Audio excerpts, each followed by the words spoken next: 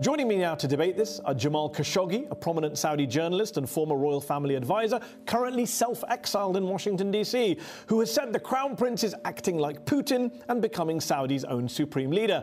Why are you in quote-unquote self-exile? Explain that to our viewers. Simply because I don't want to be arrested. That's Saudi journalist Jamal Khashoggi on the Al Jazeera program Upfront a year ago. He says he was afraid of getting arrested. But he didn't really foresee how much danger he was really in. I'm Imtiaz Tayyab, and this is The Take. It's been over 6 months since Khashoggi's mysterious murder in the Saudi consulate in Istanbul, and there are still a lot of questions without answers. Today, we want to revisit a couple of conversations we had here on The Take shortly after Khashoggi was killed. One of those conversations was with Salah Negm. Salah is the director of news for Al Jazeera's English channel, and this wasn't just another story for him. I knew him as a colleague. I met him several times in different places and different networks, and I respect his journalism very much and his character. He was a very kind person and very nice to deal with. Khashoggi left Saudi Arabia last year as the government began its recent crackdown on dissent, arresting clerics, intellectuals, activists and businessmen. The first thing you think, it might have been a misunderstanding. He went out, no one saw him. I think the second day or the third day we realized that there is something hugely wrong that happened. The Washington Post broke the story of Khashoggi's disappearance in Istanbul, but it took a few days for the worldwide media to pick it up. And that's when the leaks began. They were mostly coming from Turkish officials and state-owned media in Turkey. Well, pretty much certain, according to the sources that have spoken to Al Jazeera, Martin, the police officials here as well as other security apparatuses are indeed looking at this as a murder investigation. All those leaks were pointing to the same conclusion, that Khashoggi was dead. Turkish officials started talking, off the record, about the existence of audio recordings and of live streams of the killing from inside the Saudi consulate. They said there was a bone saw, a body double. They also released pictures of what's alleged to be a 15-man Saudi assassination squad arriving at Istanbul's airport. The original lineup was first published in the Turkish pro-government Sabah newspaper. The New York Times says it's identified that some of them may have links to Saudi Prince Mohammed bin Salman. At first, the Saudis denied it all. Mohammed bin Salman, or MBS as he's often called, said Khashoggi had left alive. But with every new piece of information, Saudi officials kept changing their story. Until... Hello, Adrian Finnegan here in Doha. The top stories this hour on Al Jazeera. The Saudi prosecutor's office says the killing of the journalist Jamal Khashoggi was premeditated.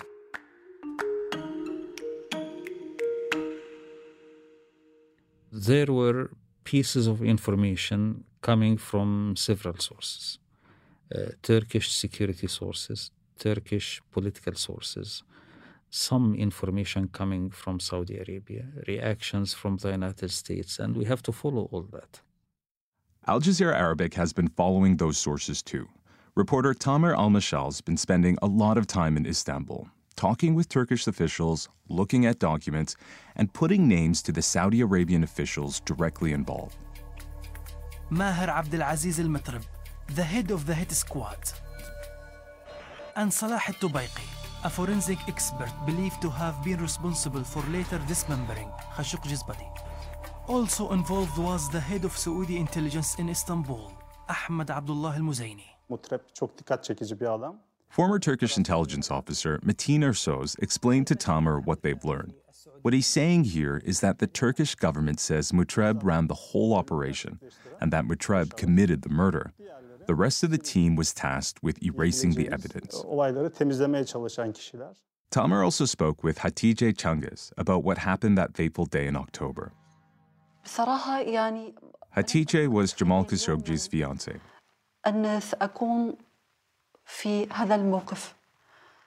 I honestly never imagined myself in this situation. I haven't taken it in yet. I'm sitting here talking to you about what happened, but no words can describe it. يعني أتكلم عن ما حدث ولكن الإنسان هو الكلمات تعجز. كيف بدأت؟ How did the story with you and Jamal Khashoggi start? جمال بيلا.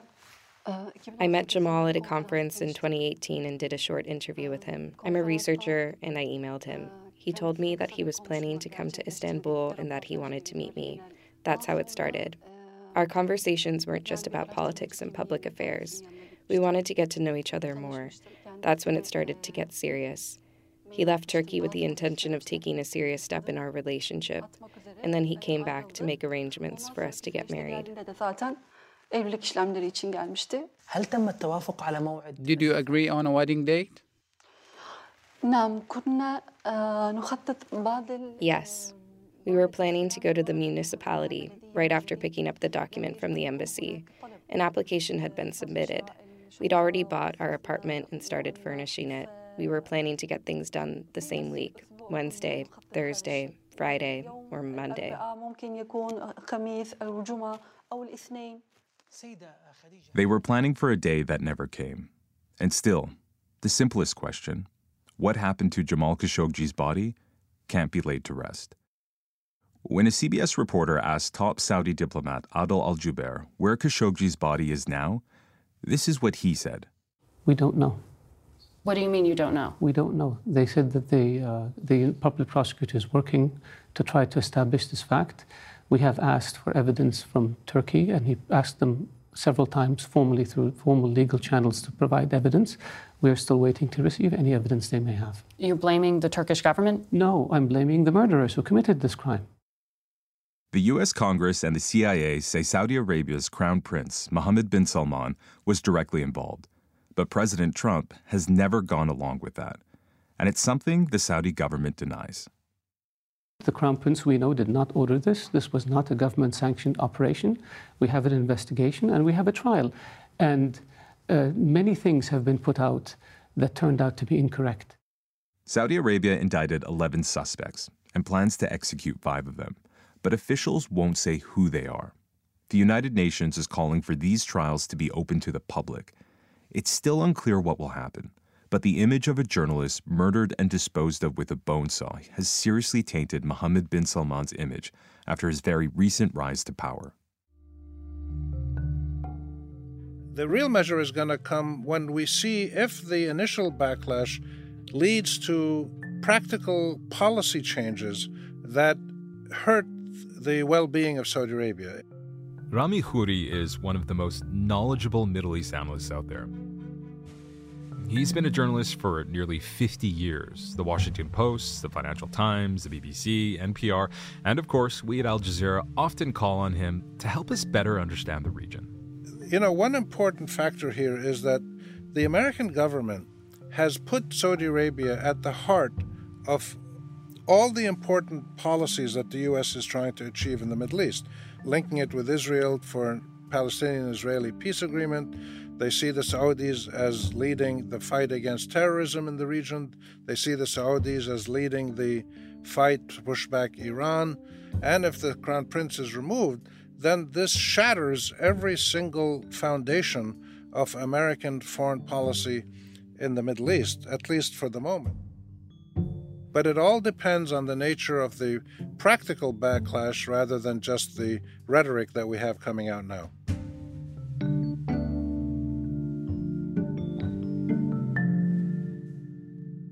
So I've known Rami Khouri for a few years now.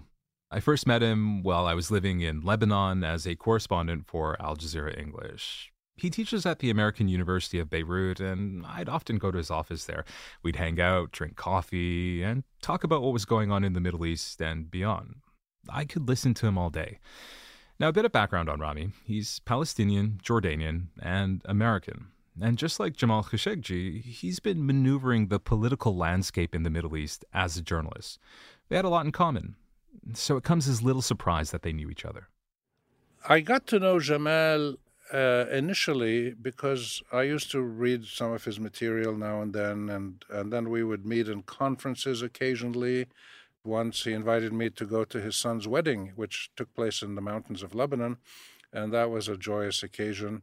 And we just kept in touch by email, and both of us felt that it was the best thing we could do was to stay inside the Arab world and try from within to expand the parameters of liberty and pluralism in the media, what was allowed to be written, what was acceptable to be written. And because we shared those values and those experiences, we had a sort of common professional and personal bond between us. You know, Jamal walked a fine line for years in Saudi, where on the one hand he would, in a somewhat gentle way, talk about press freedom and giving Saudis more liberties. And on the other, he worked from within the royal court as an official advisor to Saudi leaders. Tell me a bit about that. It's interesting to acknowledge and recognize that you can only try to work within these systems if you got along with them, if they trusted you, if they knew you. And if they knew you and trusted you, then you would be given positions of authority like he was, to write a column, to be an editor of a newspaper, to start a television network. And this is something that we see all over the region. People allow you to do sensitive work. In return, you follow the rules, you are aware of the red lines. So he's not trying to cross the red lines, but he's trying to push those lines out further so that there was more space within the red lines to do good journalism.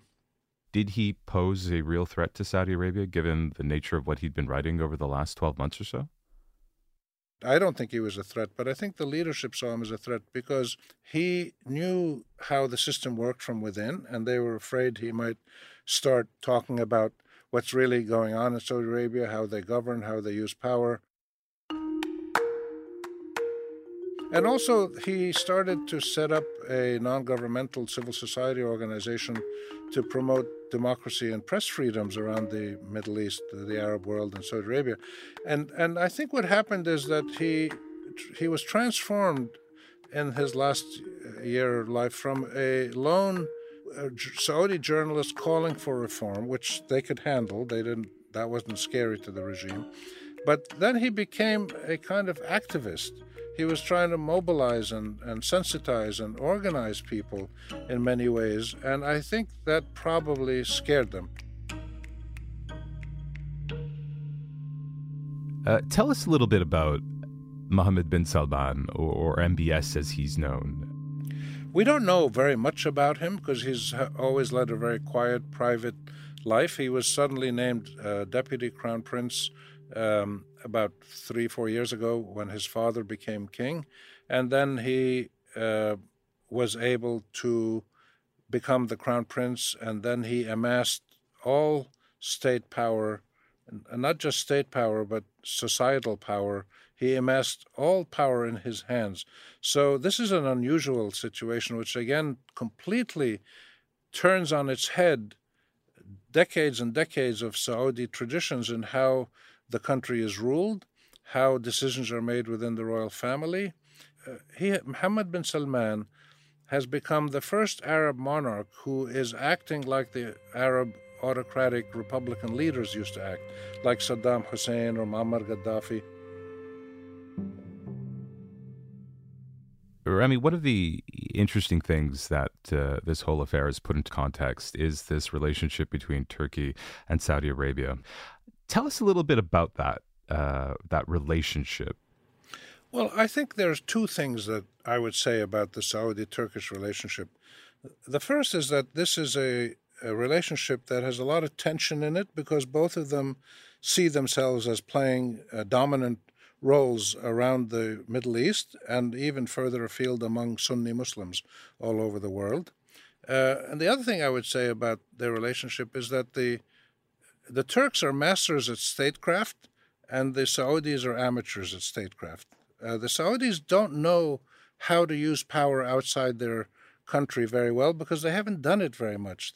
They work quietly, based on compromise, and they use their money to reach agreement, reach consensus.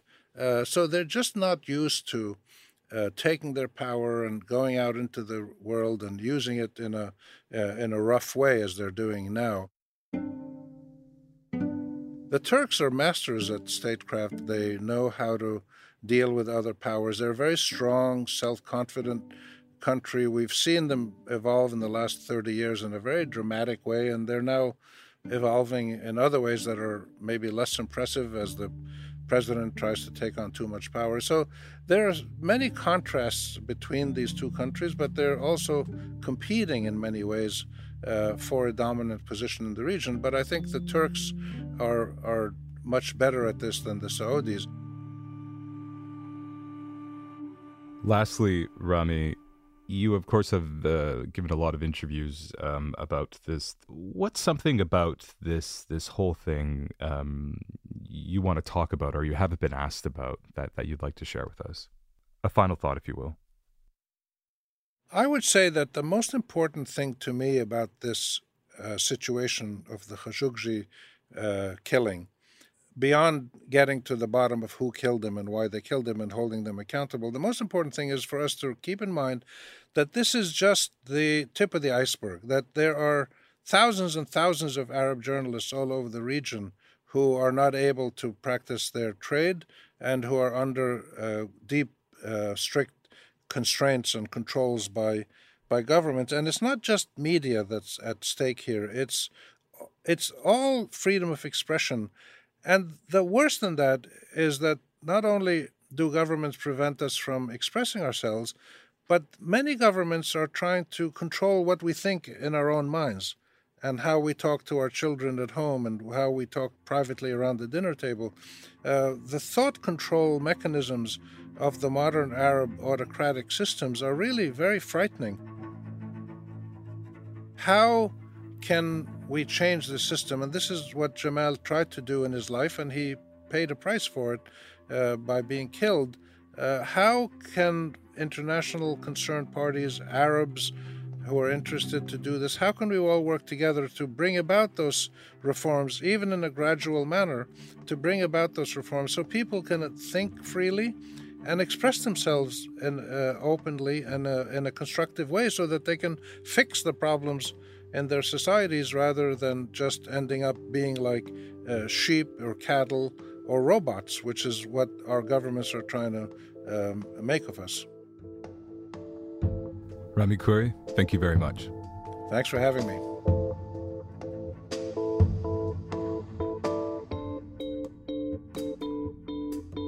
And that's The Take.